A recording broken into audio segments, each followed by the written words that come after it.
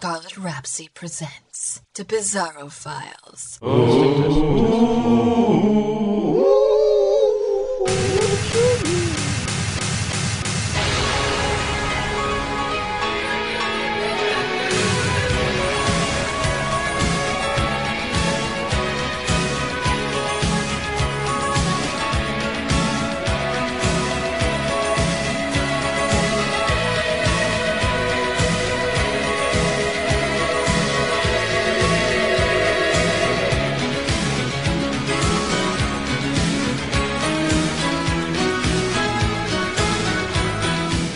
Hey everyone, Jared here, aka Bizarro, aka Jared the Greek, aka. And I'm here with the Bizarro Files. I know it's been a while. Last time we were talking about TV. We got some more TV and movie news to talk about this franchise that people kind of know called Star something Battles. Star Trek? Yeah, something like that. Star Trek, not quite sure. Star Galactica? That other voice you're hearing is Ramses. You would know him from Secret Stage and, of course, from this show. And it's always awesome to have you back, Ramses. I'm always welcome. I'm always happy having you here. In addition, we have a representative of the planet Endor, our producer, Scarlett. Really? Endor? Yeah, you're short. You go Yevno. No, you tried could to go eat my with the friends. Hoth. The cold never bothered me anyway. Too cliche, especially now that Disney owns Star Wars. But as soon as an Ewok shows up in a Marvel movie, I'll be happy. Doesn't have to be like a character, just has to be like one of the Big Hero 6 just has one on his desk as a little stuffed toy. Be great. By the way, in Big Hero 6, he actually did have a Mr. Incredible figure on his desk. Yes. I think it was either Incredible...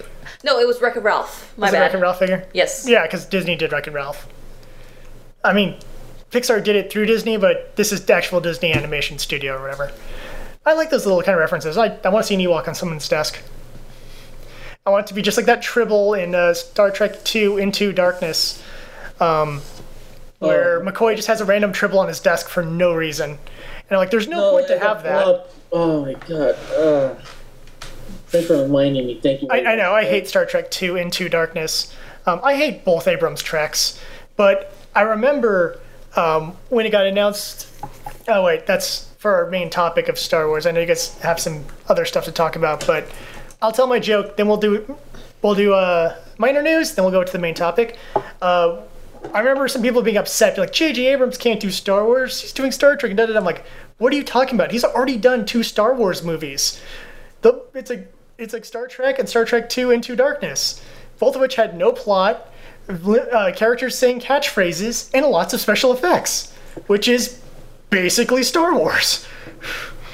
And I love Star Wars, but let's face it, shallow plots, characters saying catchphrases, lots of special effects, that represents all 6 movies. So, I got a bad feeling about this. I know there's a counterpoint to that, I just can't think of it. Never tell me the odds. I mean, we just saw a teaser just come out recently, and I know the one thing that really annoyed me about the teaser, and this is not me being nitpicky, it's just the way it was edited, because there was more black space. There was like a lot of cuts to black, and I don't know, just a day after Thanksgiving, still kind of having a turkey hangover, and just having like flashes of like cuts to black, just kind of like just ruined my viewing experience. I don't know, I just had like this huge editing issue with the teaser, but the images we saw look pretty sweet. Well, let's get through some of our other little minor news, and then we'll jump back into it. I just wanted to tell my joke when it was joke appropriate. But if you guys, I know both of you have little things you wanted to talk about in the nerdy news categories. Yes, IDW actually just put out some of the artist samples of what's going to be possibly on the Gem and the Holograms comic that's coming out next spring of 2015. What people are mistaking for is the images that were shown of Gem and the Holograms in the IDW article.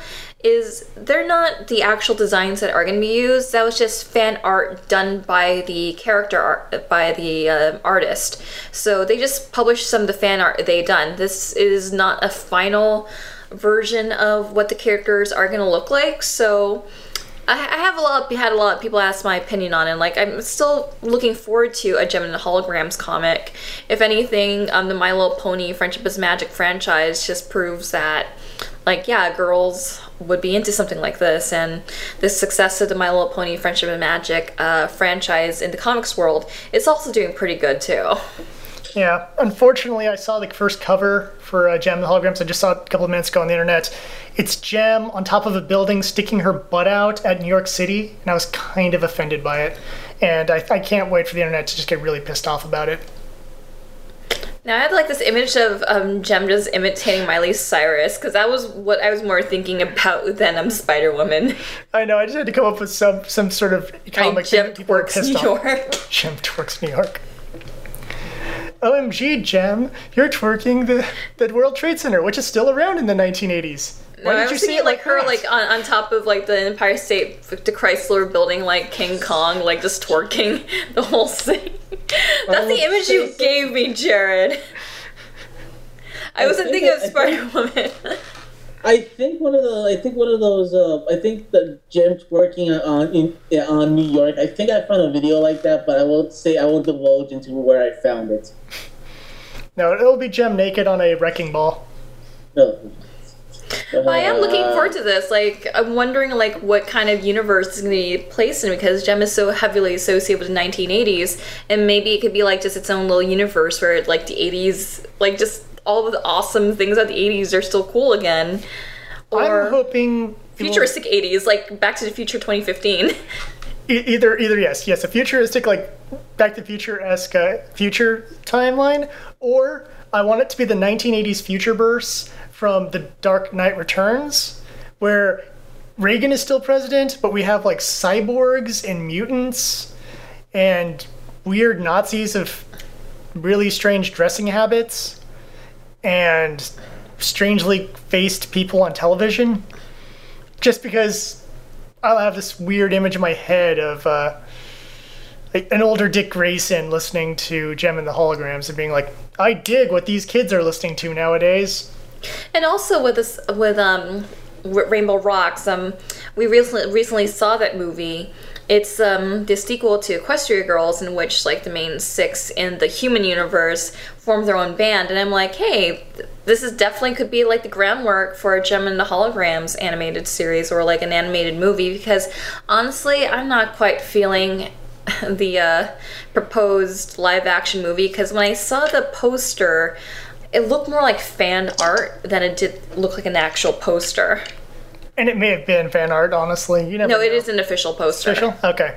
I'm up for the Gem live action movie because I know that they spent like $15 to produce it, and it's going to be cheese-tastic with probably some really terrible songs or really bad covers. And I'm in for... I don't always like a bad musical, but occasionally I will be in the mood for one. I'm not expecting this to be highbrow, like Cannibal the Musical or South Park the movie. Like, I'm not expecting it to be like that high quality of a musical. I'm expecting it to just, be passable. Oh, okay, Yeah. that's what I like to look at. Just like a cheesy movie night. Yeah. I was thinking more along the lines of something like you would have done in the 80s, like, I don't know. That's my expectations with the movie. As far as the TV show, as far as this comic book goes, that's the thing. Right now, it's like, I guess what they're gonna try doing is they're gonna try to establish their own universe. Maybe they're gonna try doing the modern 1986 type of thing. It all depends on like what the writer, who's gonna be part of the writing staff, who's gonna be part of like the staff in general. As far as like the artwork goes, I'm really down with the artwork. I'm down with everything. I just want to know more like what's gonna happen, because like the thing with Transformers, the thing with G.I. Joe, and the thing with all the comic books and all the comic book based on those 80s cartoons is that there was some sort of basis already with a comic book, and they said, okay, we already have some sort of like base, and we're just gonna work around this base and try to either modernize it or do something else with it.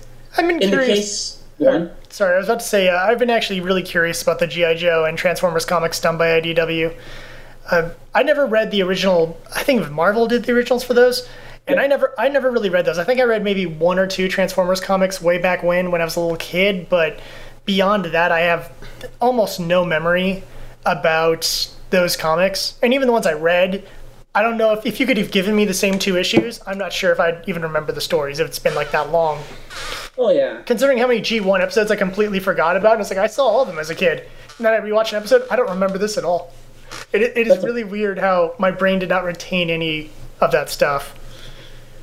Although, ironically, if G.I. Joe episodes, there's been a few G.I. Joe episodes, I'm like, I remember this one. So, I don't know. I guess my brain remembered G.I. Joe better than it remembered Transformers. And yet, worse yet, my brain probably remembers Super Mario Super Show better than either of those. That was having little Dano. That's true. But no, so the point I was trying to get at was, like there was always some sort of basis. But seeing the Friendship is Magic book like flourish as it is, it's doing really good. By the way, it's like it's always constantly in like the top. It's always IDW's top selling book, and seeing like them just taking just them spinning off their own thing from the TV show. So I'm pretty sure what's going to be happening is this is just going to be its own little thing, or it's going to be tied into the new movie some way somehow. See, I don't see them tying it into the movie. I think it's going to be its own thing, because you could just retell the origin. I think the only part that really, to me, the part that made Gem fun was the fact that they actually did have all these songs and stuff and little music video segments that just randomly, turns into. And you can't really do that in a comic. I mean, unless the comic comes with its own like CD or something, or now that you're reading your Gem comic, go here to download MP3s of the songs. They're probably not going to do that because that would just get way too expensive. But it's one of those things where that was kind of part of what I liked about that. See, if My Little Pony, I don't need to hear any of the annoying songs from that. So the comic actually is better in my opinion. Especially, God, friggin' season 3 and season 4. Don't even get me started. We could do a whole episode of me raging about that stuff. But I don't need any of those stupid songs. I can enjoy a fun series where they're taking on different villains and they have, more long and story-intensive adventures, and I like that. And with Gem, part of the music is just so part of Gem that it seems odd. I'm holding my breath on this one. I want it to be good. IDW has produced some really great stuff. I liked most of their Rocketeer comics. I read a little bit of the X-Files comic, and I enjoyed that. Obviously, I've read My Little Pony. And I've been curious about grabbing, like I said, Transformers and G.I. Joe, both of which I've heard positive things about. Yeah, so, as far as those comics go, the G.I. Joe comic is a mess. Oh, is it? So the G.I. Joe comic is a mess. Go for the one that's based on the Marvel comic by Larry Hama, which are like on issue 200 something, because they continue the numeration from that comic book. So it's really good because he's been. Is there a lot of continuity I need to be refreshed on before I can start on that? No, not really. Okay.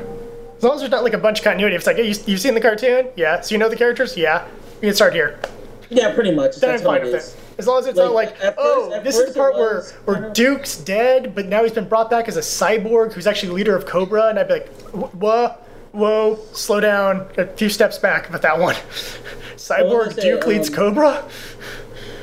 The thing is what I like is that what they did was like they had some sort of base of the original book, and they do continue some storylines, but I don't think you're gonna I think you just pick it up easily and just enjoy it as is. And then their main series is just kind of a mess. That's kind of a mess. They really need to figure out what's going on. As far as Transformers goes, pick your poison, because there's 2-3 series ongoing. There's 2 series ongoing. There's Robots in Disguise, and then there's then More Than Meets the Eye. Robots in Disguise involves it's more space oriented adventures, and it involves Hot Rod, Springer, RC, all the guys from season 3 of Transformers. Okay, I had a lot of those toys. Yeah, and what's great is that the Autobot Decepticon war has already long been over. Oh, so it's new enemies and stuff, new places? It's just a couple of Autobots, a couple of Decepticons sticking around in space. Yeah, that sounds kind of boring, though. I mean, I like the war. Really good. I like the war being over, but I don't know. I'm kind of worried, whenever the phrase is they're just sticking around, I'm like, Well, there's an ongoing plot. Like I read the first couple of issues before they did. Like I don't know where they are right now. Mm-hmm. But the first couple of issues were really good. I like getting like through. Like they're just sticking around in space, and then more Robots in Disguise or the other comic is more. It's more politically based. Oh. Like it's like more politically charged as to like what's going on Cybertron, and spoilers, Starscream is the leader of everything on Cybertron. Go on. That's the big thing. It's like Starscream just won an election. They have elections on Cybertron? By using politics, he actually got his way. I don't know. I'm kind of digging this concept of like a Game of Thrones Transformers series. That's pretty much what it is.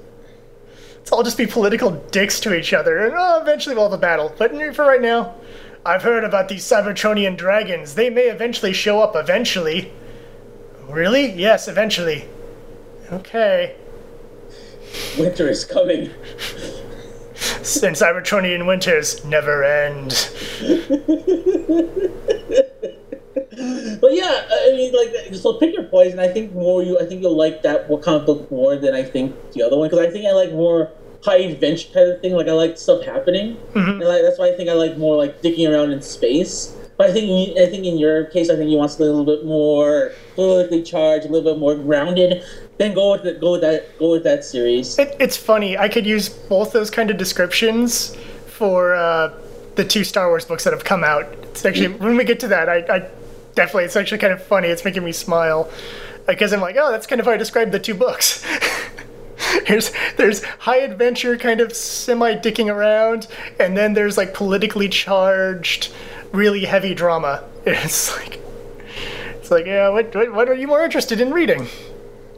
Yeah, that's all it is. It's like for me, it's like I want more high adventure, and like what I like about that one is that like Cyclone is just it was like he was kind of a prominent member of that team, and he's actually one of my favorite characters in the book. And he's there with Rodimus and RC and Ultra Magnet. It's so weird to see, like, wait a minute, you're not supposed to be here. And what I like is that this other character named Tailgate, he's like basically the equivalent of a newborn Transformer. And he's just bestowing the virtues of the great and honorable Decepticon army. Huh. So it's stuff like that. Okay, it seems like that one at least has a lot of humor in it, and I could see the merits of that. So it's stuff like that. Like it's stuff. So pick your poison. I think Transformers is doing an amazing job with taking the franchise, whereas G.I. Joe is because I think since Hasbro kind of treats it like an afterthought, it's not really like doing its job. But hey, Larry Hama's still at it. But like he's still at it, and he's doing an amazing job with it. Yeah. And I'm pretty sure Miss Victoria has picked up a few issues of the Friendship is Magic book. I read a few of them. I like it. I've read several. It's an awesome read. It's a lot of fun, and I need to pick up the paperback version where it collects all the Shining Armor meets Princess Cadence, and it's ponies in the 80s, and it's awesome as it sounds. Yeah, the Nay Anything story. Yeah, like you sold me on this. No, it's totally awesome because in one of the variant cover arts, you have Shining Armor impersonating John Cusack in that scene where he holds the boombox and he's playing Peter Gabriel. Or is it Gabriel Byrne? It's Peter Gabriel. But Gabriel Byrne is the joke from American Dad. You're a terrible singer. I'm Gabriel Byrne, not Peter Gabriel, you jackass. So yeah, without further ado, do you want to just move into Star Wars? Nothing but Star Wars. Always the Star Wars. Star Wars again? Star Wars again. Oh, Bill Murray. Let's move into Star Wars. We'll begin with the trailer, and then we can move into everything else in the universe, or galaxy rather, because there's a lot. But yes, finally the official for realsies teaser came out. It's not a trailer, it's a teaser. It's a teaser, folks. A trailer gives you the plot line, a teaser makes you go, OMG, did you see a lightsaber in that? I saw a lightsaber in that. But dude, there's a lightsaber. Which I think is half the things I've seen out there. OMG, guys, OMG, Millennium Falcon, OMG. This teaser, like you said earlier, Scarlett, it has a lot of unnecessary fades to black where there's just nothing except for the soundtrack playing. And I'd be fine if there was like a long speech being given throughout this trailer where it's okay to have the fade to black because you have the guy talking. But you really don't most of the time. It's just now black. Okay, now here's an image of a speeder bike, now black. Now here's an image of an X-Wing, now black. And I'm afraid to comment on this on Facebook because apparently this trailer is getting heat because the first person you see in there happens to be a black guy. It's like Scarlett, why are you complaining about blacks in the teaser? I'm not complaining about the guy. I'm complaining about the editing choices. The editing choices are because you say fade to black, and then it was like what? And it's like it's a term used in editing, and yeah, it's. It literally tells you nothing. It's some guy talking about the Force and light side and dark side. Same crap we've heard, 6 movies already. No offense. I mean, I'm a huge fan. I have a crap ton of the books and video games and comics, so I feel I'm free to say Force crap because the Force crap. You have Force privilege. Yeah, Force. Oh God, don't get me started on the Force privilege. That's the reason I voted for Order 66 because those Jedi and their Force privilege, just holding that over everybody. Not cool with that. But yeah, it doesn't. I voted Kodos. There's the Simpsons reference. Thank you. It's like when you need a little bell or something, it rings when someone does a Simpsons reference. Hang on, I got an app for that. Oh Lord. But yes, the teaser doesn't show us much. It shows us a Sith dude from the back with actually having the broadsword design of the lightsaber, which is kind of cool because that means someone read the comics. And or play on most of the Old Republic games don't feature that, but several of the comics and Old Republic books were feature some of the alternate lightsaber weapons.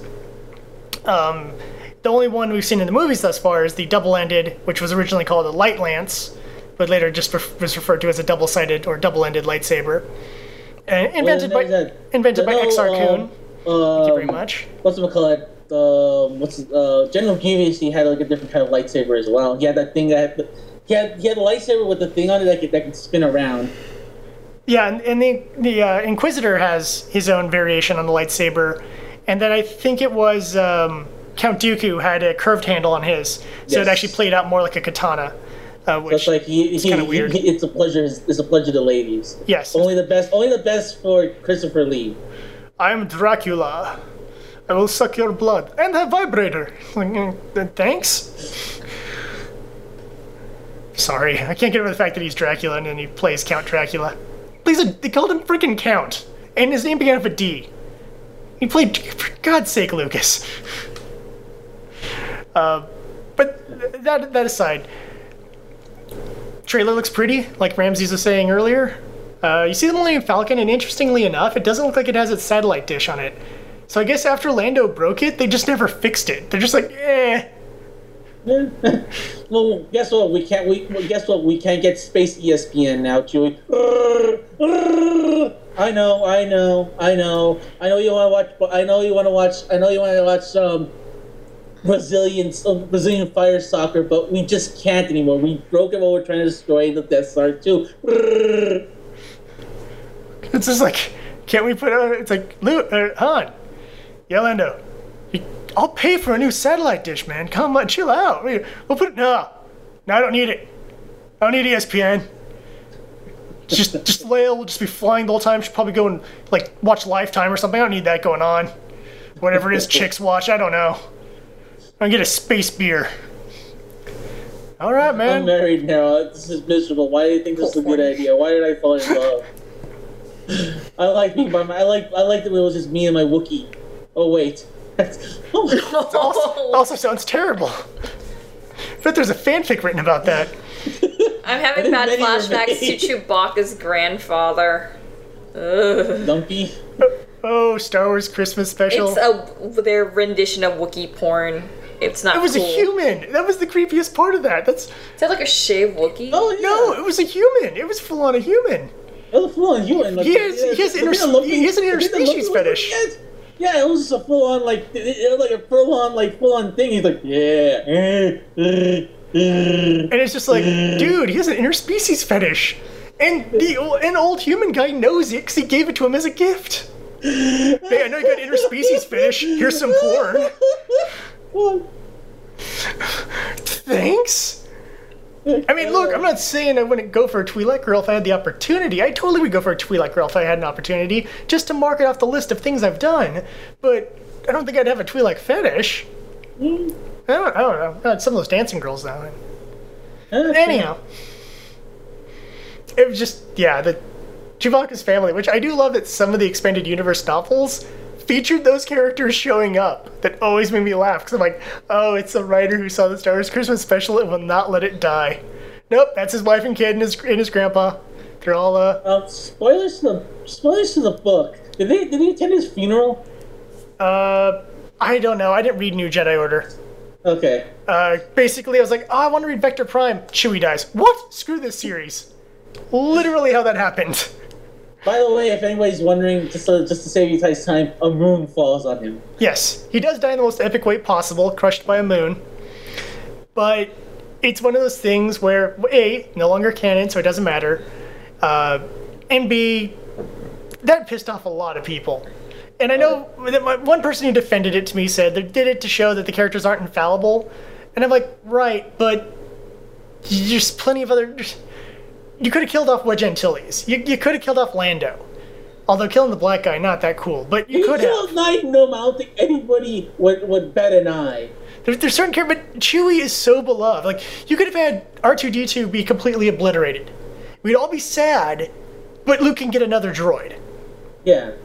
You know, and yes, it sucks to lose R2, and C-3PO could become like, he'd turn into the depressed robot from Hitchhiker's Guide to the Galaxy. Why was I programmed with only two emotions? Being annoying and sadness. It's like, can someone wipe 3PO's memory so he forgets R2-D2 existed so he doesn't whine and bitch this whole time about his friend being dead? You don't get it. I've known him for years, and for a machine that time has no meaning to, that means oh, wait. Still, I'm bothered by it. And here's your new friend, R6. All right. Come on, R6. It's not the same. Watch your language, R6. R6. For the trailer. Oh, weird little wheel bot thingy. What the hell was that? I don't know, but it looks cool. Anyways, keep going. I don't know. When I saw it, I thought it was going to be some sort of annoying comic relief, and I'm like, oh god. No. What did we learn from the prequel trilogy? Annoying comedy relief is liked by nobody.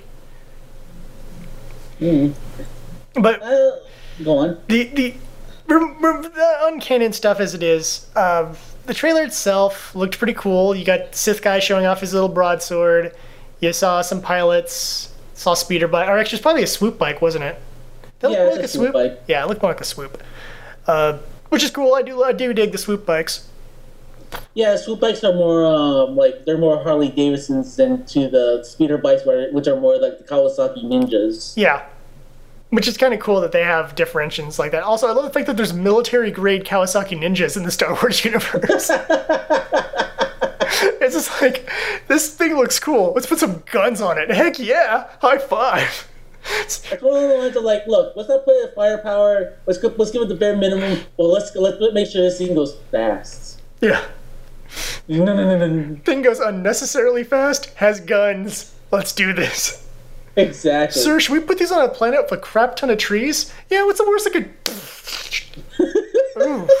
Okay, guys, don't go higher than 30 miles an hour on these things. There's lots of trees here. It's totally suicide to go above 30. Sir, shouldn't we just get one of those like standard land speeders so that you have airbag and seatbelts and no, we're cool. Like, shouldn't we have these helmets, this armor you just gave us? It's practically foam. I don't know how I feel about this. Do you know how many millions of soldiers there are in the Empire? Do you know how much expensive it would be to make good armor for everybody? No. Empire cuts corners. They're very cheap. Look, they already blew up one of our bases. We're cutting corners as is. Do you know how much money the Empire lost on that Death Star? Sir, they're making a new one. Ah. Damn it! It's like the woes of being an Imperial commander. It's just why is Darth Vader an Emperor so stupid? That's gonna be like the worst job ever, and you're the asshole that has to be like, you're the asshole that has to rebudget everything every time the Rebels do something. It's like, Rebels again. They blew up this and this and this. Well, guys, the Rebel Alliance just blew up this and this and this. Your rations are cut in half this time, and now we're gonna have timeshares on our armors. That's the fan film I want to see. Like, just Bill Johnson, Imperial Accountant. Your Highness? Yes. After the loss of the Death Star, we're gonna have to downsize it significantly just to make up for some of our losses. Downsize? I already disbanded the Senate. Right. That's not gonna be enough, sir. Should I have Vader choke more people? If he can choke 300 or 400, maybe. But sir, these numbers are just not adding up. Like, look. What if we built a new one? That would cost more money than we actually have, sir. You'd have to raise taxes by like 200%. Maybe. And people are already freaking out about that. Remember the last time we had taxes and tariffs? It led to a really stupid war with robots. We really need to think this through better, sir.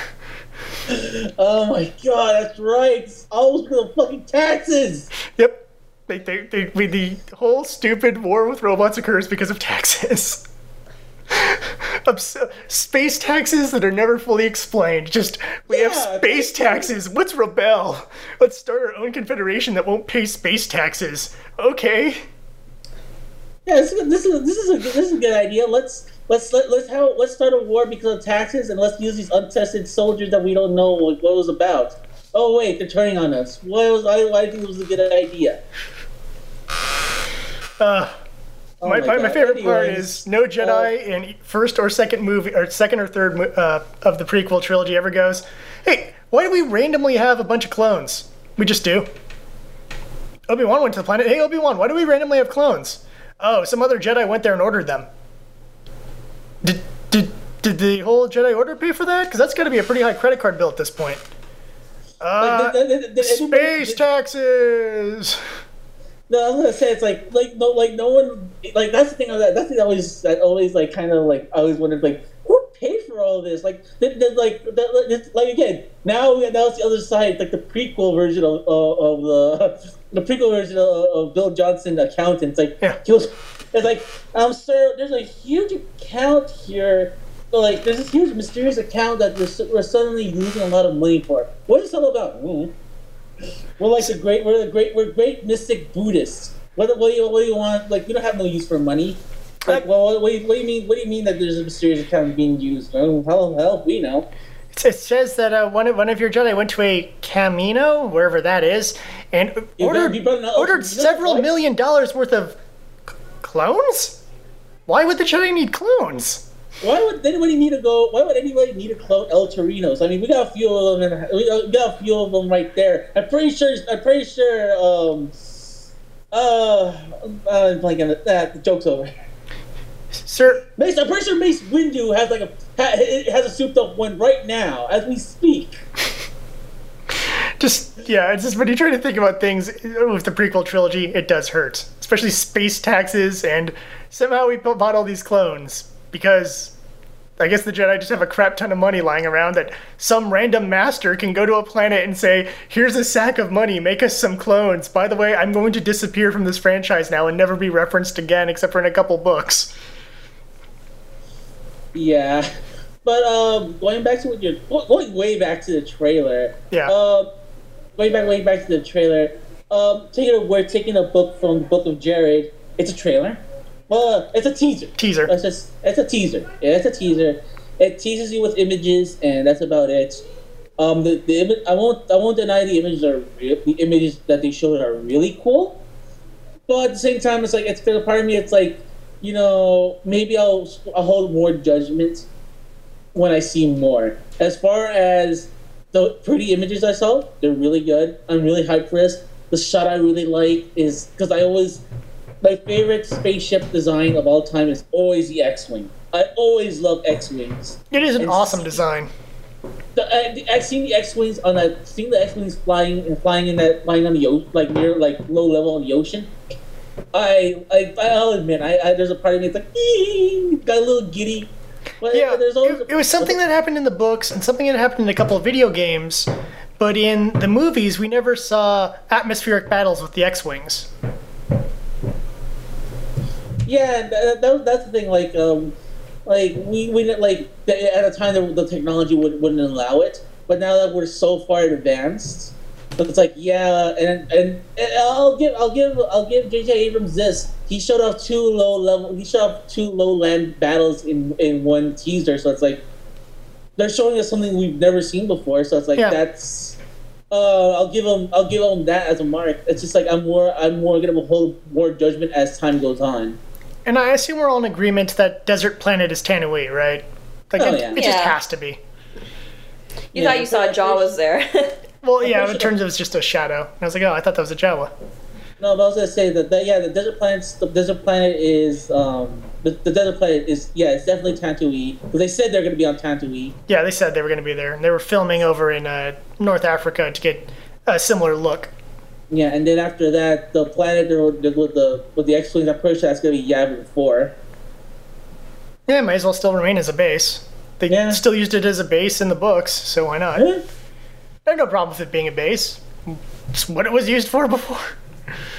And then I saw some of the conceptual art, and it's like it literally is like the first thing I saw the conceptual art for the book for the movie. Mm-hmm. It shows a lot. It shows still you can definitely tell that this is Yavin 4. It doesn't spoil anything, but I will say it does kind of you sort of now piece together a little bit more what the trailer is trying to do. Yeah. The one thing I want is I want to see some new planets. As much as I like revisiting the classic ones. And look, odds are one of the rumors that's been going around is that Luke is going to just be living on Tatooine as like a hermit, kind of like Obi-Wan was, and just like, I'm trying to stay out of galactic politics, because that led to every member of the Jedi being slaughtered. So I saw this movie before. I know what's gonna happen. I'm gonna go right here. Yeah. You want training, you can find me on Tatooine, I'll train you, but I'm not getting involved in politics. Forget that. And if that's the direction they're going with that, I think I'm kind of cool with that, because it makes sense. After everything that happened, I don't know if I'd be really willing to jump out and say, hey, I'm a Jedi, everybody. I'm going to start a new order. That didn't go bad last time, so how could it go bad this time? We all read the books and we know what happened that time. Yep, it always goes to hell. Jedi cannot stay on the right and straight and narrow. They can't stay on the light side. Nope, they eventually have to freak the hell out and start slaughtering everybody.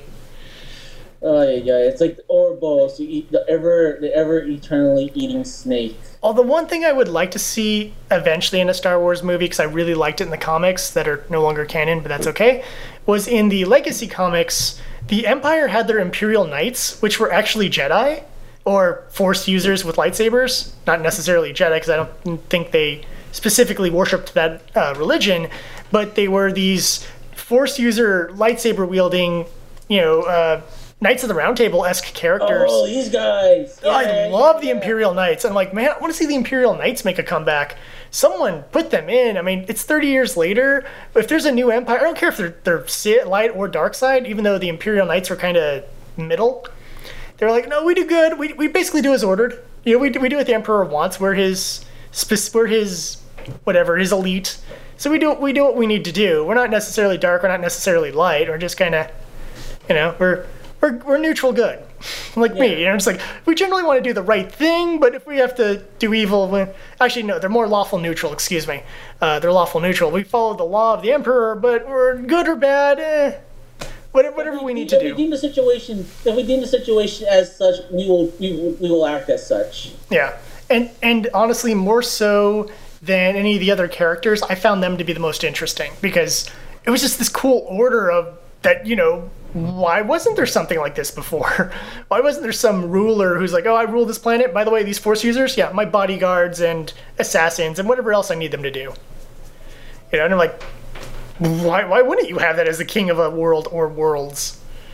I think it's a cool idea, and I'd love to see that. And I don't care if they're if they just make them, I am Emperor whatever, Darth Evil, and here are my Sith Knights. I'd like still would think it'd be pretty cool to have that armor and the lightsabers and the whole like chivalry sort of code that they had. I'm like, dude, I want to see that again. Love those comics. Yeah, those are my thoughts about the trailer. I'm withholding like more serious judgment until I see final product. Because like, fool me once, shame on you. Fool me twice, fool me 2 or more times, shame on me. Yeah. So it's like, but I like, unlike you, Jared, I started thinking back a little bit. Star Trek, I like the new Star Trek movie, the first one. A lot of people did. I did too. I was so on it. Pissed off at it? I liked parts. I should rephrase that. I liked parts of that movie. Yeah, and the thing is, I think I liked it more than you did. As I told my brother when on Thanksgiving, as we were talking about this, the topic came up. He's a huge fan of J.J. Abrams. He loves Lost, and I'm like, I love Lost too, actually. And yeah, sucker. I went in like, the show is so good, and you get to season 3, I'm like, it's still kind of good. You get to season 4, you're like, oh god, couldn't it just end? And you get to end of season 5, you're like, thank you. I know I predicted this ending in season 1, but I don't care. It's over. And I hate the fact that I love the show so much, but by the time you get to season 5, you're just, end already. Yeah, and that's like a problem. So I told him, hey, I told him, like, look, Star Trek, the new one, Star Trek 11. Yeah, I like it. I think I liked it more than I think I really should. But I really liked it. And then Star Trek Into Darkness, I think I was more lukewarm into it. I think it's at one point. I think the point when like that those last 20 or so minutes of the movie kind of just, I wanted to punch myself so much. But other than that, I was with those movies. Like I was like, okay, I'm down with this. Like I'm totally digging this. So it's like, on one hand, I'm really excited because like he hasn't really disappointed me. Like he hasn't made like a bad movie. It's just like he does a lot of bad decisions. You know what? I actually, just since we were talking about it earlier, the IDW, I think it's IDW, who does the movie tie-in comics and a few other like side stories and stuff like that. I've read a couple of those and I actually kind of enjoy them way more than the movie. Way more. They're far more enjoyable than the movie. I kind of like some of the IDW Star Trek stuff I've read. The only book I really want to read, because the concept is so bonkers, I really want to buy it, is Star Trek versus Planet of the Apes. Oh my god, I've never heard of that, but I totally need to see it. I don't care which version of Planet of the Apes they're using. It's the old Star Trek, 1960s Star Trek versus the old 1970s Planet of the Apes. I'm in. I am so in. Plus, Kirk's going to totally have to hook up with Nova now, just because he has to. He doesn't have a choice. I don't care if it takes place before Part 2 and Charlton Heston's character's still alive. It doesn't matter. Like, Kirk will come in and go like, I'm sorry, Chuck. I'm going to have to borrow this for a while. I'll be back in 15 to 20 minutes. And he's like, you took her! You damn dirty spaceman! Hold on. And there's a link here at the cover. But, as stupid as I was so stupid and afraid. I thought the idea was stupid and I was really afraid of Assimilation Squared. Which is the Doctor Who crossover. I was terrified of that. And while, okay, that cover is freaking awesome. That just looks like stupid fun. But to get back to Assimilation Squared, I was terrified of the idea because it sounds massively stupid to me. And it's 11th Doctor, who I also really... I like Matt Smith as the Doctor. I hate everything else about his seasons. Yeah. So it's one of those things where I was really terrified of it being stupid, and it is stupid. I'm not going to defend that and say it was a smart story, but honestly, the way they write the TNG characters is really great. Plus, they find archive footage of, I think it's the 3rd or 4th Doctor, teaming up with Kirk, and Kirk does like a drop kick on a Cyberman, and it is as epic as it sounds. Okay. You know what? You sold just as I sold you on Star Trek versus Planet of the Apes. You sold me on Star Trek and Doctor Who. I am gonna find this now. It's not a bad thing. There's things I would disagree with as a fan of TNG in terms of how I know how those aliens function, because it's basically the Borg and the Cybermen team up, and Doctor Who has to team up with the Enterprise. And there's certain little things that I know about the Borg and stuff that make no sense in this. But it's generally kind of fun. Plus, you get to see Captain Picard swear in French, to which I go, "That's awesome," because he's a. I know. We're getting off topic. I know, that's why I'm veering the ship back slowly back into Star Wars. Let's getting back to Star Wars. Yeah, so like I said, like he this is, like I said, going back to what I was saying. Point was, J.J. Abrams hasn't really made a bad movie. He's just made his movies are kind of riddled with little nuances that kind of add up to either a subpar experience or something like that. I don't know. I liked Super 8. Well, that's why it's like for you. And you like Super 8. whatever the Mission Impossible 3, and did he do 4 as well? No, just do 3. Brad Bird. Okay, so he did 3, didn't he? Yeah. 3 was forgettable, but not a bad movie. It was just kind of like, every time I try to remember, what was the plot of 3 again? I remember it had some cool action sequences, but beyond that, I have no memory of 3. Yeah, so it's like, but for me, it's like I felt the same way with for me, Star Trek and Star Trek Into Darkness, those are the 2 movies I've seen with him. It's like, Star Trek, I really like it. I honestly, I've watched that movie so many times, and like I said, you may have a problem with it, but I like it. I love that movie. I think, like I said, I think more than I think I necessarily should. There's a lot of people, my family loves that movie too. So my brother and my dad, who are both Trek fans, well, my brother who's a Trek fan and my dad who just likes action movies, both really enjoy that movie for different reasons. And there's things of it I like and there's things I don't like. But if you're saying, hey, let's watch a Star Trek movie, I'm like, cool, throw on Wrath of Khan, throw on Journey Home, throw on Search for Spock. I'm not going to say throw on 11 or throw on Into Darkness. In fact, I came out of the theater on Into Darkness pissed off. Yeah, that was the point. It's like I got mad at Star Trek Into Darkness so much, but I started reflecting as this episode 7 trailer was about to hit, and I was like, there's some things I liked about Star Trek Into Darkness, but I think those last 20 or so minutes really soured me on my experience. But I wouldn't say it was a bad movie. It just, those last 20 or so minutes pissed me off. No, here's at the end of the day, I think more along the lines of it was so. And that's fair. I mean, like I said, it depends how invested you were in the original stories. I think will have more of an impact as to how you feel about the Abrams verse. But here's the deal. Those last 20 or so minutes is just how much fighting and lasers and explosions can we put into this space movie. And I'm in my mind I go, this would work great if this was Star Wars. You got 2 starships battling it out. You got 2 guys having a duel, while falling through the sky. And I'm like, give both those guys lightsabers. That would be a cool fight to watch 2, Jedi and a Sith dueling on debris as it's falling down, and they only have X amount of time before they're going to hit the ground and inevitably have every bone in their body shattered. So that would make a really cool sequence. And the 2 starships battling each other, like a Star Destroyer taking on some sort of rebel, or I guess not rebel anymore, whatever they are. Good guy ship versus Star Destroyer, and having some cool, epic laser battle while you have the starships going around and all that kind of stuff happening. It'd be a little overwhelming, but it'd be really cool. And Abrams can actually shoot action well. And I think that's why he showed, hey, X-Wings, swoop bikes, we're going to have some action in this. It's going to be cool. Plot's going to be bad dude with a red lightsaber does evil stuff. Good guy's got to take him down. I mean, that's basically what this movie's going to be about. And that teaser more or less showed me that. It's going to be action. There'll be probably a little bit of humor in there and hopefully an enjoyable experience. I can't imagine this movie being as painful as, episode 2. Star Wars. Yeah, that's already I think with J.J. Abrams, he kind of is he has this weird self-awareness of okay, I know what works and what doesn't work.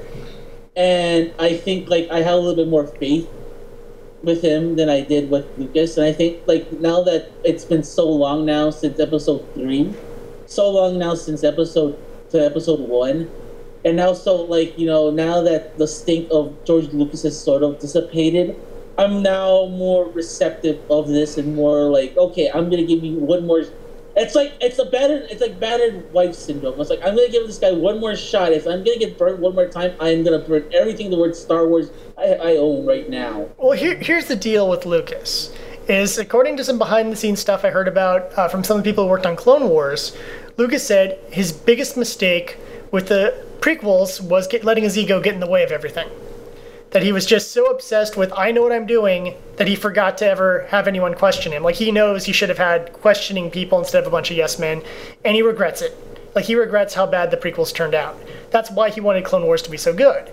And then when things were being purchased over, he said, you know, I can't make anything more because, one, I'm old, and two, I'm selling this all, but I want to have at least some say. And he had some general kind of rules, like, you know, the good guys are the good guys. You know, Luke can't suddenly become a Sith Lord. Like, Luke remains good. You know, Han isn't going to go and start working for the Empire unless he's doing it as like a spy or something. But the good guys from his movies remain good guys. That, you know, at the core of Star Wars is about family. It's about, you know, the closeness. It's about overcoming the darkness and banding together. And, you know, there are some rumors that say that he may have had some influence with saying, like, hey, this is the kind of direction I would want 7, 8, 9 to go, but not like a step-by-step, just a what if this. And that's supposedly the rumor, that he gave them a what if this kind of outline. Not even outline, like maybe 3 sentences, and that they took that and ran with it. And I think that would work. I mean, if Lucas told you 3 sentences what the prequel trilogy was supposed to be, and then you gave that to a really competent writer and a really good director, or mediocre director, but a really competent writer, just let's be fair, I think the prequel trilogy would have turned out a lot better, because it's, hey, here's 3 sentences and basically what needs to happen. And as for that, you know, I think Lucas has learned his lesson. I think he regrets some of his decisions. And he doesn't have a huge amount of influence, just, you know, like I said, 3 sentences. But I think that's good. And I'm not saying he would... To me, I guess I don't feel as much hatred for Lucas because he accepted his mistakes. And he came up with he was heavily involved with Clone Wars. And for the most part, Clone Wars was a good TV series, which I know you wanted to talk about the CG Clone Wars as well. And then he came up with some groundwork ideas for Rebels, and Rebels has been a really good series thus far. So I think there's, I guess you could call it a redemption story for Lucas, that he's basically, his life is Anakin Skywalker. He was a good guy, came Darth Vader for a while, dies a good guy. Or, well, he's not dead, but you know what I mean. He's no longer with the franchise. So he leaves the franchise as a good guy. And I'm fine with that, honestly. I have no ill will towards Lucas anymore, because I can understand a guy's ego exploding. I can fully understand that. Because, you know, how could you not have your ego explode if everyone's running around you going, oh my god, Star Wars is the greatest thing ever. Totally the greatest thing ever, greatest thing ever, greatest thing ever. And you just hear that 1,000,000 times over how many decades? That's going to get to you. That's going to make you a little crazy. Well, not just that. One of the things that a lot of people praise George Lucas is that he was the first guy to put his foot down and say to companies, I want to have total control of the merchandise. Well, yeah, that was his most genius move ever. And they're like, so like knock yourself out. Who's going to want crap from this movie? Because they were like, they gave it to him. They were just like, whatever. Who wants anything from this movie? Like, yeah, whatever. Star Wars, whatever. Highest selling toy of 1977 and 1978, I believe. 1978, yeah, because we'll go into that later. But yeah, the crazy thing, like I said, like he you know, it's those things are like everyone's like that. It's because making those kinds of decisions, I think his ego kind of got inflated. But over time, like, yeah, I think after making the prequels, and I think after seeing all the backlash the prequels had, I think his decision to hand it up to someone else and hand it off to Disney, I think, was kind of a necessary thing. And like, yeah, seeing the things that come out of the Disney era of Star Wars, I'm down with it so far. Yeah, thus far they basically said anything that takes place after Episode 3 in terms of novels, games, etc., is for the time being not canon. We'll see if some of the midquel, you know, like Shadows of the Empire or Splinter of a Mind's Eye or whatever, get returned to the canon. That's really up in the air right now. I would just lean towards no, because they're telling new stories in that time period. So, that'll be filling in those gaps. And right now they've released 2 books that are official canon. The first one is called A New Dawn, and it ties into the Rebels cartoon. Features Kanan kind of discussing a little bit of his Jedi training and more about him just being a complete drunk, working on this mining planet, trying to not remember that he knows how to use the Force. And he meets up with Hera, the cute Twi'lek chick who has the awesome spaceship in the TV series, and they basically Kanan, in trying to hook up with Hera, ends up getting wrapped up in some political intrigue and has to help battle against the Empire, and eventually decides to join her so that they can go off on adventures which will eventually lead to the cartoon. Though it doesn't feature Zeb, it doesn't feature Sabine, it doesn't even feature Chopper, who is, I think, everyone's favorite character at this point. Everyone digs Chopper. It doesn't feature any of those. It's just those two. It's just, Hera and Kanan kind of growing to respect each other and deciding, hey, let's just screw around with the Empire. And it works. It is like we were talking about those G.I. Joe comics. It's high adventure. It's let's go have this fun adventure. It's lighthearted. Well, it has its dark moments, but it's like a really good episode of the TV series, and it's a nice fun adventure. It's not expanding the universe in any significant way, in my opinion. You don't really need to know their meeting story to like the cartoon. Though there are a few things about Kanan that it kind of fills in that I kind of liked knowing about. Just about, when his training stopped, where he was when Order 66 was given, his guilt about the Jedi Order, things like that. And, of course, the big question in his head, okay, Obi-Wan, so we all left the temple, like you said. Now what? Where's the next instructions, Obi-Wan? Where are you, dude? Is Obi-Wan dead? Yoda? Anyone? And that kind of loneliness and fear and terror. And I'm like... And his response is, I'll just drink until I don't think about that. And I'm like, yeah, I would too. That's actually a smart idea, because at that point it's like, well, not only do I forget I'm a Jedi, but now, like, hey, now I won't arouse suspicion in case something were to go wrong. Yeah. And I don't want to give away any spoilers, but I mean, obviously, he and Hera work together because the cartoon exists, so I don't consider that a spoiler. I'm not going to talk about much of the story. But I do like those little moments like that. And it's interesting of Hera because it sounds like she begins already working for somebody, but they don't tell you who that is. So there's a lot of questions it doesn't answer about Hera's backstory. Then I'm like, is that coming in the cartoon? Are we going to get a Hera book? I know there's supposed to be a comic that's supposed to tie into... Rebels. I think we're supposed to be getting a comic. I don't know if it's going to be extra side adventures with the team or backstory or something, but I know that's one of the comics that Marvel has teased. Sorry? I just know it's one of the comics that Marvel's teased is a Rebels themed comic. And I'm pretty sure that's what's going to be the case. I'm pretty sure with such a major event, with such high praise that the TV show is getting right now, I'm pretty sure they're gonna work. I'm pretty sure what they're gonna do is they're gonna flesh out everybody's backstory a little bit more in the comic books or in the novels a little bit more. That way, it's instead of trying to make the novels like their own story. Instead, I think one of the good ideas I'm hearing is that, hey, let's just expand on these characters. Let's expand a little bit more on their backstory. And if that's the case, I'm down with it. I'm not completely down with the idea of them eliminating a lot of great, amazing books they had. But if you're gonna do it in favor of, hey, let's flesh out a character from something you really like, I'm not 100% against it anymore. I'm like, okay, I see where you're trying to get. I see the point you're trying to get at now. You want to get some sort. You want to start streamlining a lot of things. Yeah. By all means. One of the things that, one of the Dark Horse miniseries I really liked that came out last year, I believe, was called Purge.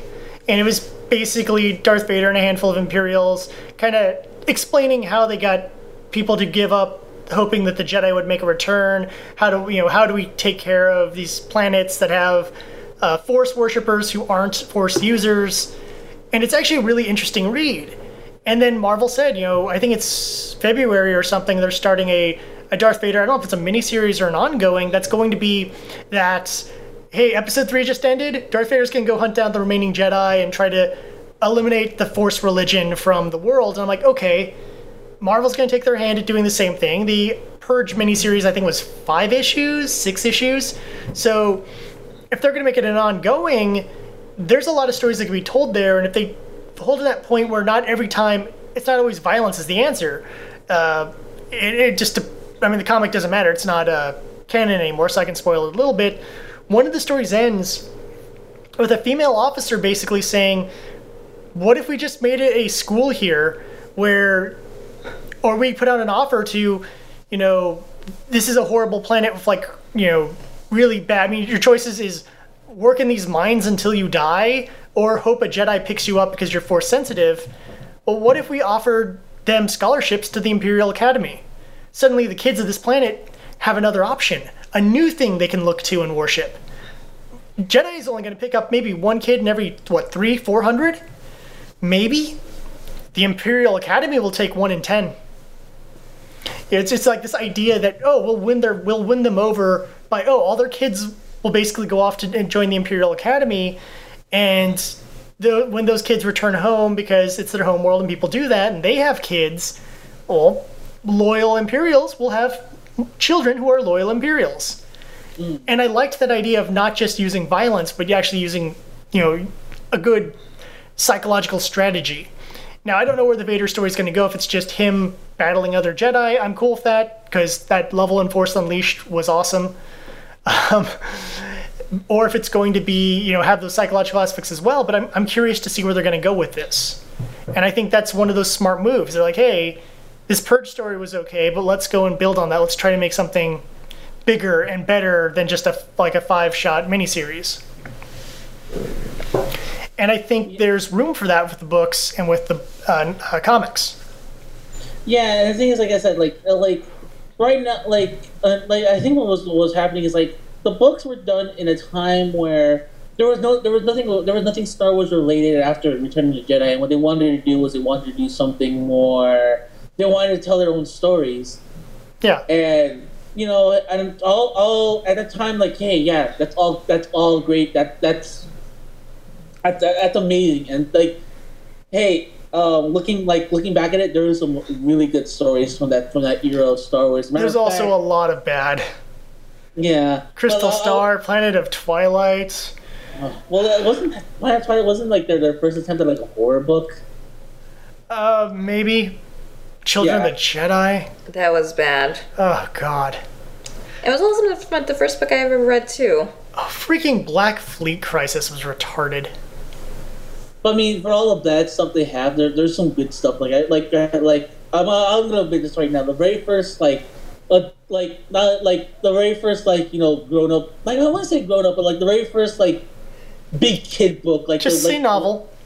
Yeah, novel. There you go. The first novel I ever read was actually Shadows of the Empire, which is pretty decent. As much as I hate Dash Rendar, that is actually a fairly well written book. Yeah, and the thing is, Dash Rendar, he comes off as kind of looking back at it, he comes off kind of Mary Sue-ish. But everything else around it, with the Luke and Leia and everything else, I was down with that. Even Shizor was actually kind of cool that he came back in the Bounty Hunter trilogy as kind of just to expand what Black Sun was. And I think Black Sun continued to be around for several other books under a new leadership. And I liked the idea of Black Sun of why would the galaxy only have one major crime syndicate? Why would it only have the Hutts? That makes no sense. The galaxy's huge.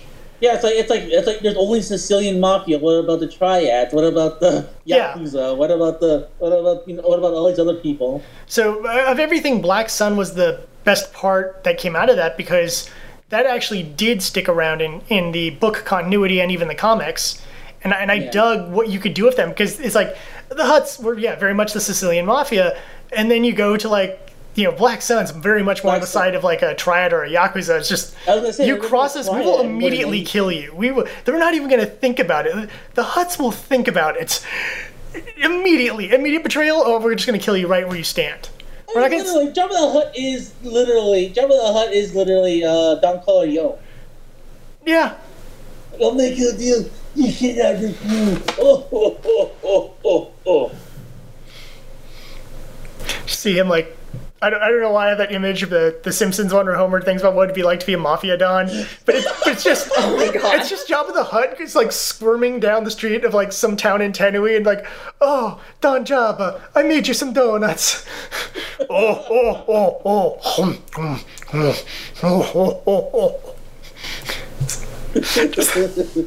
Someone draw me a picture of Jabba the Hutt eating donuts. Just have this image of him just like holding it up like, truly the greatest of all inventions. Mine is a Tatooine. Thank you. You guys barely have water, you guys have no grain, but somehow you have donuts. They're space donuts, they're made out of space. Excellent, my favorite flavor. Blue milk all the way. Anyways, but no, yeah, and like going back, like start like Tales of Empire was my very first novel I ever read. That was really good. I had a pleasant time reading it. Like, and one thing, like it's weird. Like, I like the game, but I like the novel so much more. Well, because the novel also had Luke, going through and trying to figure out how to make a lightsaber. It had him practicing using his powers at the rebel base or rebel ship that he was on. Him and Chewie infiltrating the Chizor's like palace. Yeah, you had some cool stuff in there. Yeah, that was my favorite part when he goes in like as one of his guards, and Chewbacca goes in like as a captive, but he goes in as like another person that another Wookiee that's also being that they're hunting for as well. Yeah, where they had to dye his fur black and stuff like that to make him look like that guy. I can't remember that stuff. Oh man! Well, I remember it because they had to like trim they had to trim his hair shorter too, and there's like a whole scene where Chewie just gets pissed off that he has to trim his hair. Yeah. He's like, oh no, it took me a while to grow this. This is my due. You can't mess with my due. Yeah, no, but like, but like I said, I have a lot of respect for those books. But since now it's like it's not 1980, it's not 1991 anymore. It's 2014, and we are gonna have like more officially sanctioned movies. Well, to have, I think it's some of that stuff. I think we can safely say we can like take it out to we can take it out into the sunset. Well, one of the things that the afterword on New Dawn is you have the guy who's the producer of Rebels, and he's one of the handful of people at Disney who are like the continuity masters or whatever you want to call them, and Holocron Keepers, I believe, is their nickname on Twitter.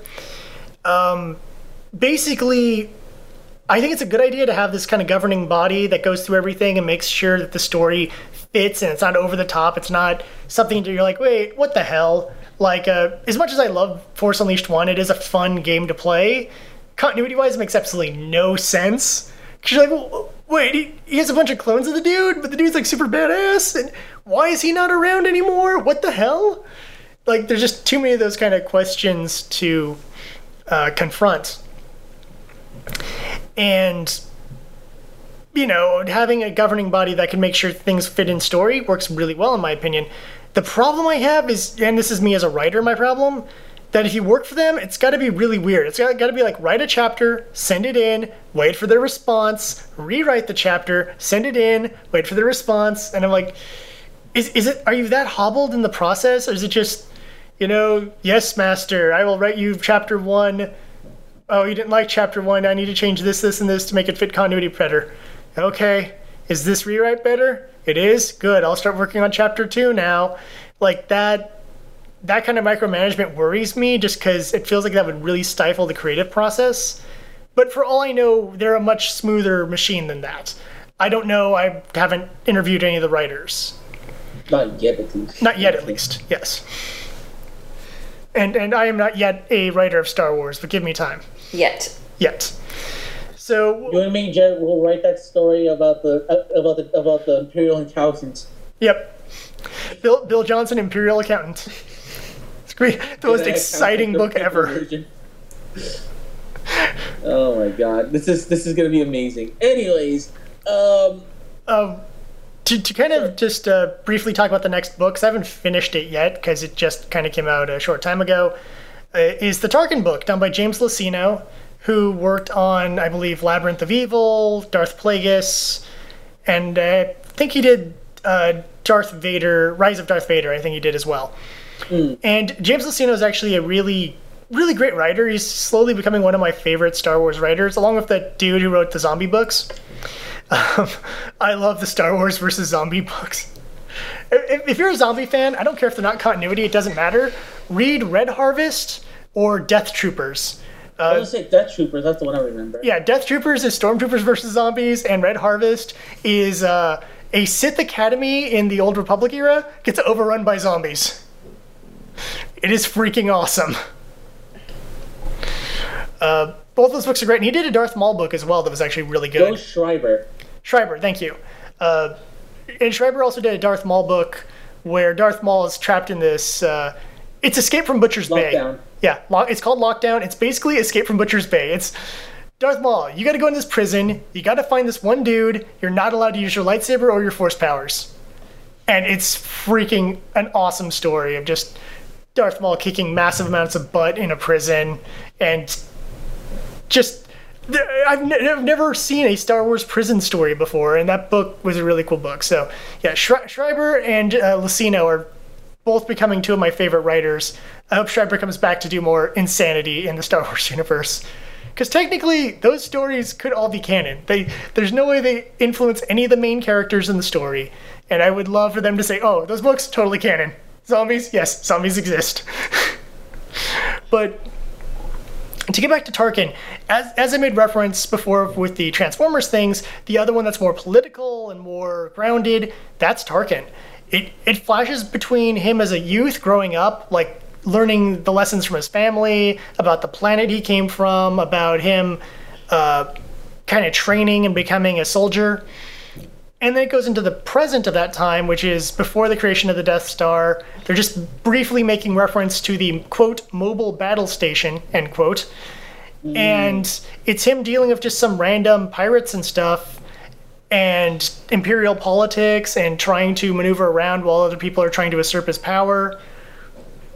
And what's even crazy is there's a sequence in the beginning where he's designing what he believes the imperial uniform should look like, which is described as what it looks like on the Death Star. So apparently he created the modern Imperial uniform. Because he's like, I want the pants to be cut so that boots can fit properly with the pants. And the uniform jacket should be a set length and build, and the cap should have a little insignia on it, and all these little things. I'm like, oh, yeah, we owe all that to Tarkin. Okay, cool. And that's continuity. Tarkin invented the modern uniform. It is set. James Luceno said so. So I'm liking the book thus far. I haven't completed it, so I'm hoping it won't piss me off. On the cover, there's Darth Vader's mask, so I assume Darth Vader's going to have a decent role in here. I hope he is. I hope it's not one of those, like, and here's Darth Vader for a chapter. Hello, Tarkin. I'm going to go off and do Darth Vader stuff now. Like, I'm hoping they get to hang out together and do something. But it's turning out to be pretty good. And, you know, of the two books, this one I'm much more invested in because of just, I like the political stuff. I like the rise to power and what makes a leader. And while I do like a brain dead, let's go have an adventure and, you know, shoot lasers and save the day, something like this actually speaks a lot louder to me. Though I don't know if it would be a book that everyone would enjoy. Versus if you're just looking for a fun space adventure, you just go for New Dawn and have at it. Well, like I said before, I mean, there's various flavors of everything. If you want your space adventure, this and that, you go with New Dawn. But if you want something a little bit more politically charged, a little bit more like behind the scenes of what's been going on, you go for the Tarkin book. And the two other books they've announced, one I think is called Lords of the Sith. And the premise, as I understand it, is Vader and the Emperor crash land on a planet, and they got to survive against aliens and stuff like that, being all dark side badass. And I'm like, that sounds like fun, actually. Just kind of a Vader and Emperor versus aliens. And then the other one is supposed to be a Luke Skywalker book taking place between original Star Wars and Empire Strikes Back. And it's him doing something. I'm not quite sure what. All I know is it's supposed to take place in that time period gap and be Luke, I guess, kind of practicing with his lightsaber and slowly... Because obviously, when you see him in Empire, he can barely move objects in the beginning. So I don't know what kind of Jedi adventure he can really go on his own when clearly he can barely do anything at the beginning of Empire. But I'm curious to see a Luke Skywalker adventure in that time period, probably showing him raised from Red 5 to Rogue One. So that has potential too, I think. No, I'm looking for the book. Heir to the Jedi is the one you're looking for. Heir to the Jedi. It's actually Heir to the Jedi by Kevin Hearn. Kevin Hermy. Kevin Hermy. Not sure who that is. Let's see. Let me bring it up. I'm on the wiki. That's why. Okay, well that helps. Well, he's done a lot of stuff. Like he's done like a lot of this is like his very first like major novel. Huh. He's done stuff for us. He's done stuff for Star Wars Insider, and he was also at San Diego Comic-Con. So this is like his very first very first forte into Star Wars. So it's someone who knows the continuity well, but doesn't have a Star Wars novel yet. Yes, so this is like his very first book. Like you. Like me.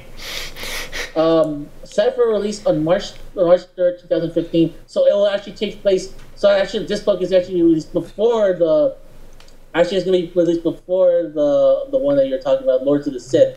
Because Lords of the Sith is actually due on April 28th. Oh, okay. My bad. I thought Lords of the Sith came out first. Oh no, that's fine. That's what, as a matter of fact, I'm reading this. It's actually at first it was supposed to be released at first. No, actually, they switched the dates around. That basically. Huh. I wonder why. Either way, I'm more interested in that Darth Vader versus aliens thing. I think that could be a lot more fun. Just because like I said, I like that Vader level in Force Unleashed, and I wouldn't mind a Vader-esque adventure like that. Just like, let me just blast you all the way with the Force and, just toss you around like rag dolls, throw my lightsaber through a bunch of you guys, decapitating you. I'm like, if they can do some over-the-top awesomeness like that, meanwhile the Emperor is just shooting lightning at everything, just be amazing. I don't know, I'm more inclined for myself because you're gonna hate me for this, but it's like I'm more like I really like Luke Skywalker, especially during his Jedi training day, like when he became the Jedi Master, Return of the Jedi. So I'm more inclined to actually get the Heir to the Jedi book. As a matter of fact, I'm actually, now that I'm hearing this premise, I'm gonna give this a shot.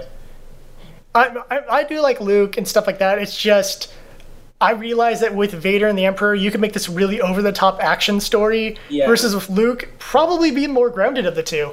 It's honestly the opposite of Tarkin and New Dawn. In New Dawn, it's the rebel-ish characters having the over-the-top adventure.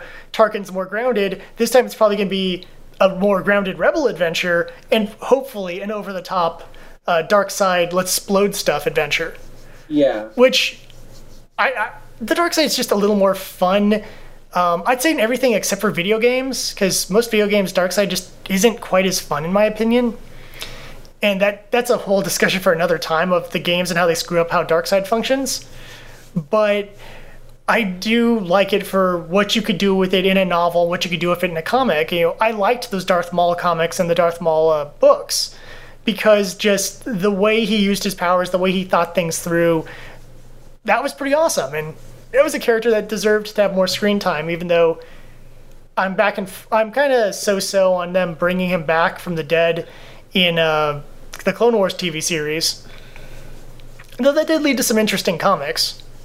Well, not only that, the way they disposed of him again was actually very interesting. As a matter of fact, I remember just randomly, I was just watching that episode where they disposed of him again. I'm like, I literally, my jaw dropped. I was like just eating cereal about to go to work. Mm-hmm. And the episode was just on, and I was just watching it on TV.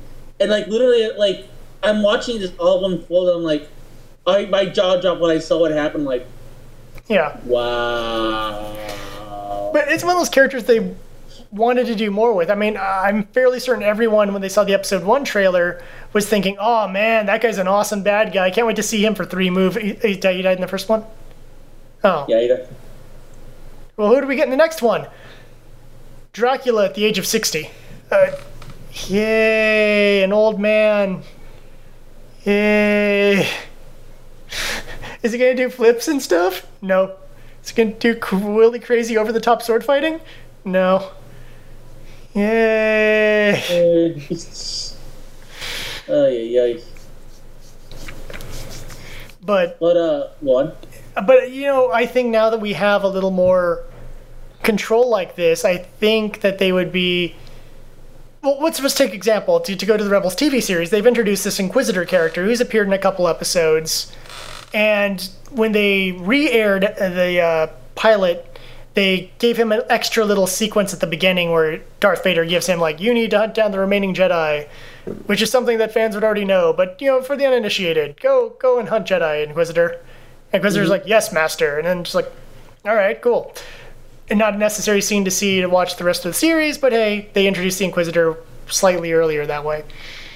But he's one of these cool villains that you want to see more of, and I think they've done a really good job at making sure he has very few appearances so he doesn't become oversaturated. He still has that mystery, still has that like, oh man, I want to see that guy show up again. He's kind of like, and this might not be the best example, but it's kind of like the cigarette smoking man. Cigarette Smoking Man in X-Files was a really interesting character till about season 4 or 5, where then he was like... He just appeared like in every other episode, and I'm like, guys, we want to see more of him, yes, but by giving to him... But more is less. When he's... Even especially in some of those early season 2 episodes, excuse me, because he only appears like the last episode of season 1. But in season 2, where you just see him in the background... And he doesn't maybe not even say a line. He's just there smoking while other people are talking conspiracy stuff. And you're like, ooh, he didn't even say anything. You know, you get those little moments. And I think with Rebels, they're having that, where everyone sees the Inquisitor like, dude, that guy's amazing. He has this cool modified lightsaber. He's really powerful. He knew things about Kanan just from a quick fight with him. It's like, oh, you use this fighting style. You must have been the student of Master Balaba. Ah, but you're too weak. You're not nearly as skilled as she was. You know, and you're like, wait, how do you know this? And, you know, was he the one who killed her? But no, she was killed during Order 66. And you want these questions answered. You want to know more about this character. And I think that's a really good job. And I think what's going to happen is that they learned from Darth Maul. And they said, look, you got a villain. Let's see if he catches on. If he does, let's keep this guy around for a while. Because you want the fans to really get a full taste for this character and everything they can do. Which is why you have Darth Maul prequel comics, Darth Maul post-Robo Legs comics. You have Darth Maul, you know, pre-Episode 1 books. Because people wanted more Darth Maul. And while I do think it's kind of... His survival at, you know, being chopped in half is not entirely something that I sit there like, oh, yeah, of course, you totally could. I go, no, there's no way. How does he poop? I mean, granted, I don't even know if he has the same physiology as a human. So, you know, but it's one of those things where it just seems really... really impossible to survive with only half your body, you know, force powers and all that aside. But on the other hand, I'm glad to see him back, and the robot legs look pretty cool, actually. Yeah. Like I said, the way they brought him in the actual Clone Wars show was actually pretty interesting. And like I said, they didn't overstay his welcome either. It's like he was in and out, and I didn't feel like I felt cheated either. It's like, yeah, he was in and out, but I didn't feel like, oh my god, like he was trash all over. No, they used him fairly well, and the way they set it up and everything was actually pretty good, and the way that everything kind of turned out at the end was jaw dropping in my opinion. I think it more an impact. I think it did more of an impact the way they handled it in Clone Wars than they did in the actual Episode 1. In one of the comics for Darth Maul, I cannot remember what it was called. I know it had something to do with like a hunting term. I think it was like a blood hunt or something like that. That's probably not the right title for it. It focuses on Darth Maul, robot legs, and his brother, and they're hunting this guy for reasons that are important in the comic, but I'm not going to spoil. And it's kind of cool because when eventually I think Obi-Wan or something sees him, it's like, no, you're dead. And just Darth Maul just smiles at him and then continues with his job. It's like, I do totally want to kill you for what you did to me, but I got more important things to do right now, and I don't want to fight a bunch of Jedi. And just this evil smile, like, yeah, I'm back. I got robot legs. I'm a goat man, but you know what? I don't care. You ain't my target yet. Yeah, I'll get you're not my later. target yet. You wait for that cartoon episode. You're gonna freak out, man. Oh, you will. And I just liked it because it was just this cameo of Obi-Wan. I didn't even think they were going to appear. I'm like, oh, they're not even going to see any of the Jedi in this. It's just Darth Maul getting his legs back, so to speak.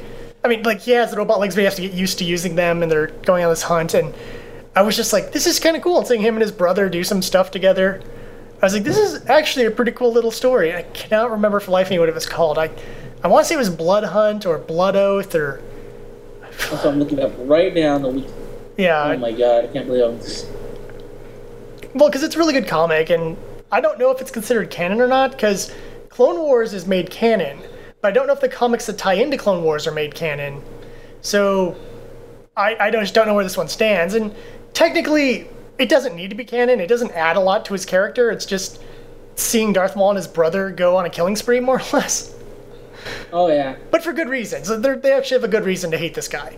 So it's not like, oh, you know, it's GTA, let's just pull out a Uzi and blow everything up mode. It's just a revenge story in Darth... Yeah, I guess you could call it Predator. Yeah, it's like you send in the ultimate badass to do the most badass job ever. You send in, that's why you send out a Predator. Yeah. It's all for gain. Yep. Oh my god, we went around with that one. But yeah, going back, like I wanted to mention that, but I really love the Clone Wars cartoon. Yes. I love so much.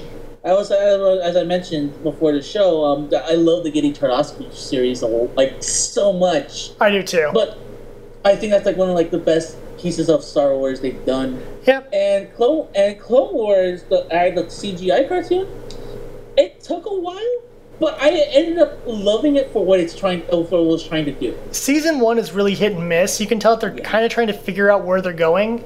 By the time you get to like Season 2, it really starts to warm up. And it's one of those ones where it unfortunately did get canceled before its time because when rights went to Disney, it just messed everything up with that. Well, they do have the lost season, which pretty much does conclude everything. Yeah, it wraps up things well enough. And it's only like 4 or 5 episodes, I think. And that's on Netflix. I thought it was a complete 13 episodes. No, they didn't get around to making every episode for that. So there's a couple of stories in there that you can find like the animatics or like the scripts online where they're like, well, this is like the sketches of what would have happened. And I know one of them is actually supposed to be a really interesting Anakin Obi-Wan behind enemy lines story. I can't remember what the plot of it was, but I think it was like them, like they were trapped, and I think they didn't have their lightsabers or anything. It was just them relying on their force powers and stuff like that, and just kind of sneaking around like a Metal Gear kind of thing. Okay, I see. I found it right now. Okay. Yeah, the animatronics. Oh my god. Yeah, it's called Big Bang. Yeah. So there were some interesting things that they didn't get to make, but the Yoda kind of vision of the future kind of thing is kind of a pretty awesome wrap-up.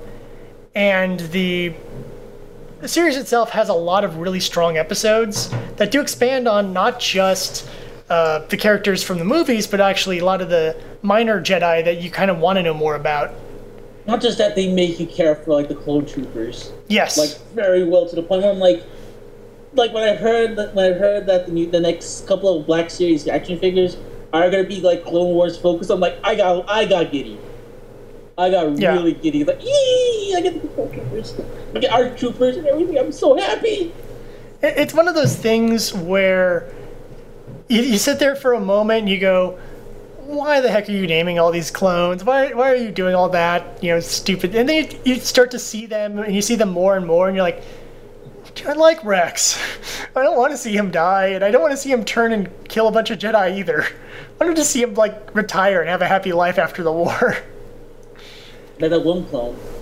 Yeah. It's like, I am not gonna fight, but I'm gonna help. I'm gonna help you guys. But look, I'm done. I'm done fighting.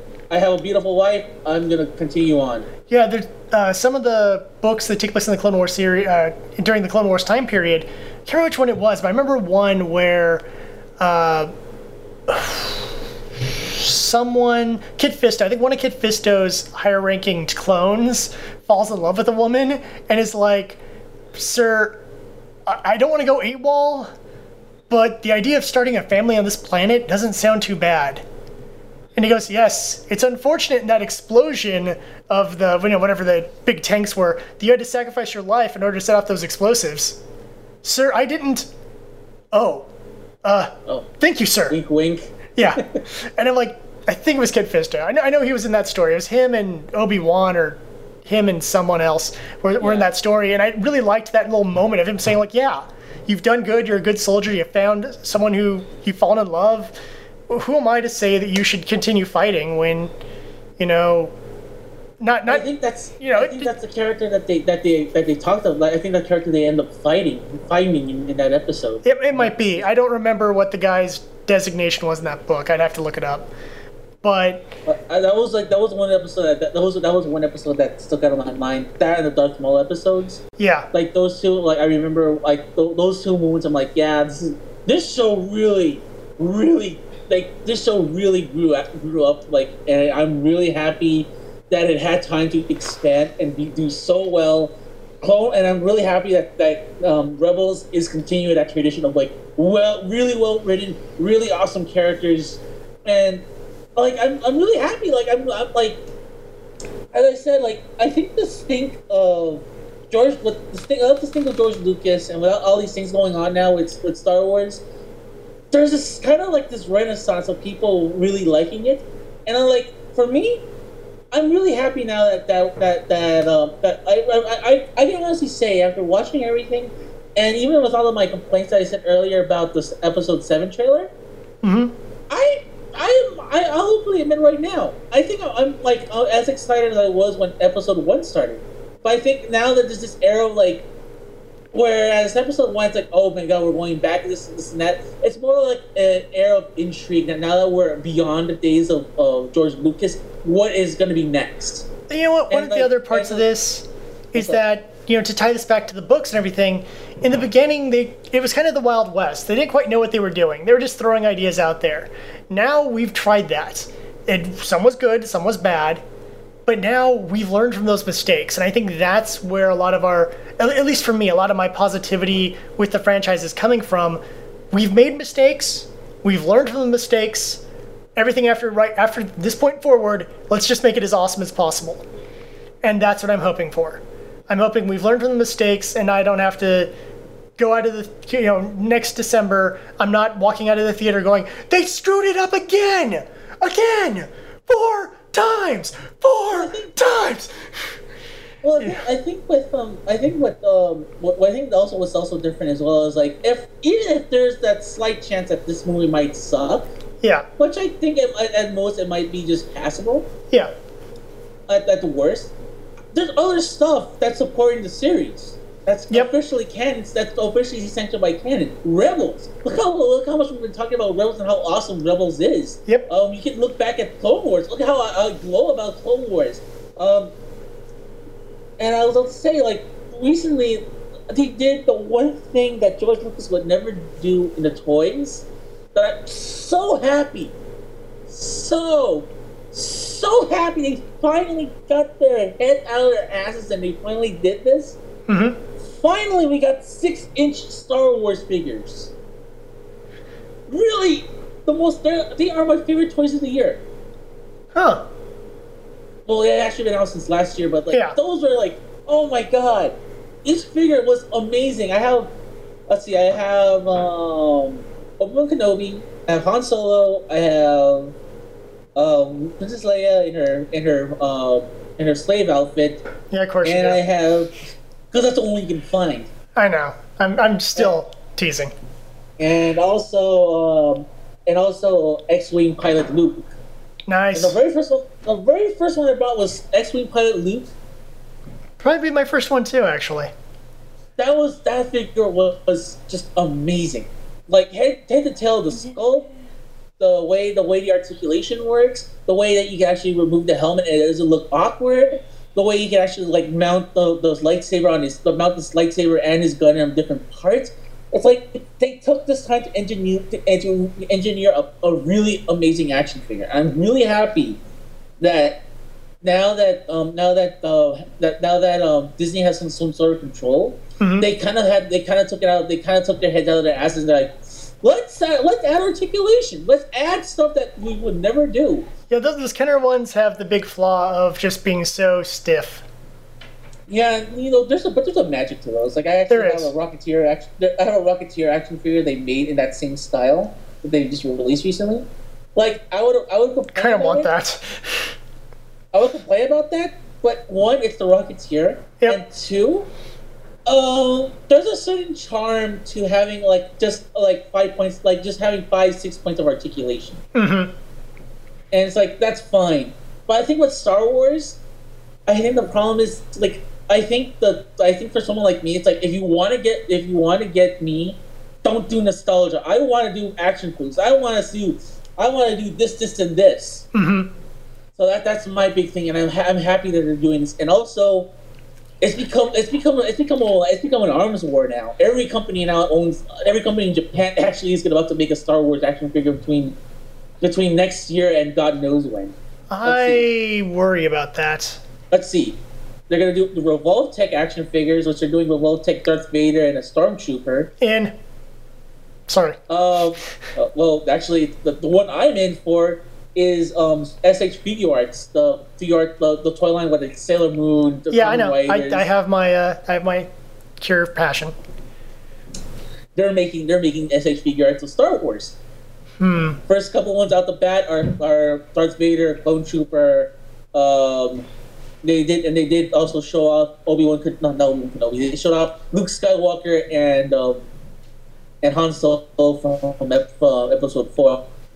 Okay. So, and then Kyoto's been doing a lot. Well, Kyoto is Rebel Tech, but I think also Max Factory, they're going to start doing Figmas and also Nendroids as well of Star Wars. So it's like there's movements. There's movements beyond just Hasbro now,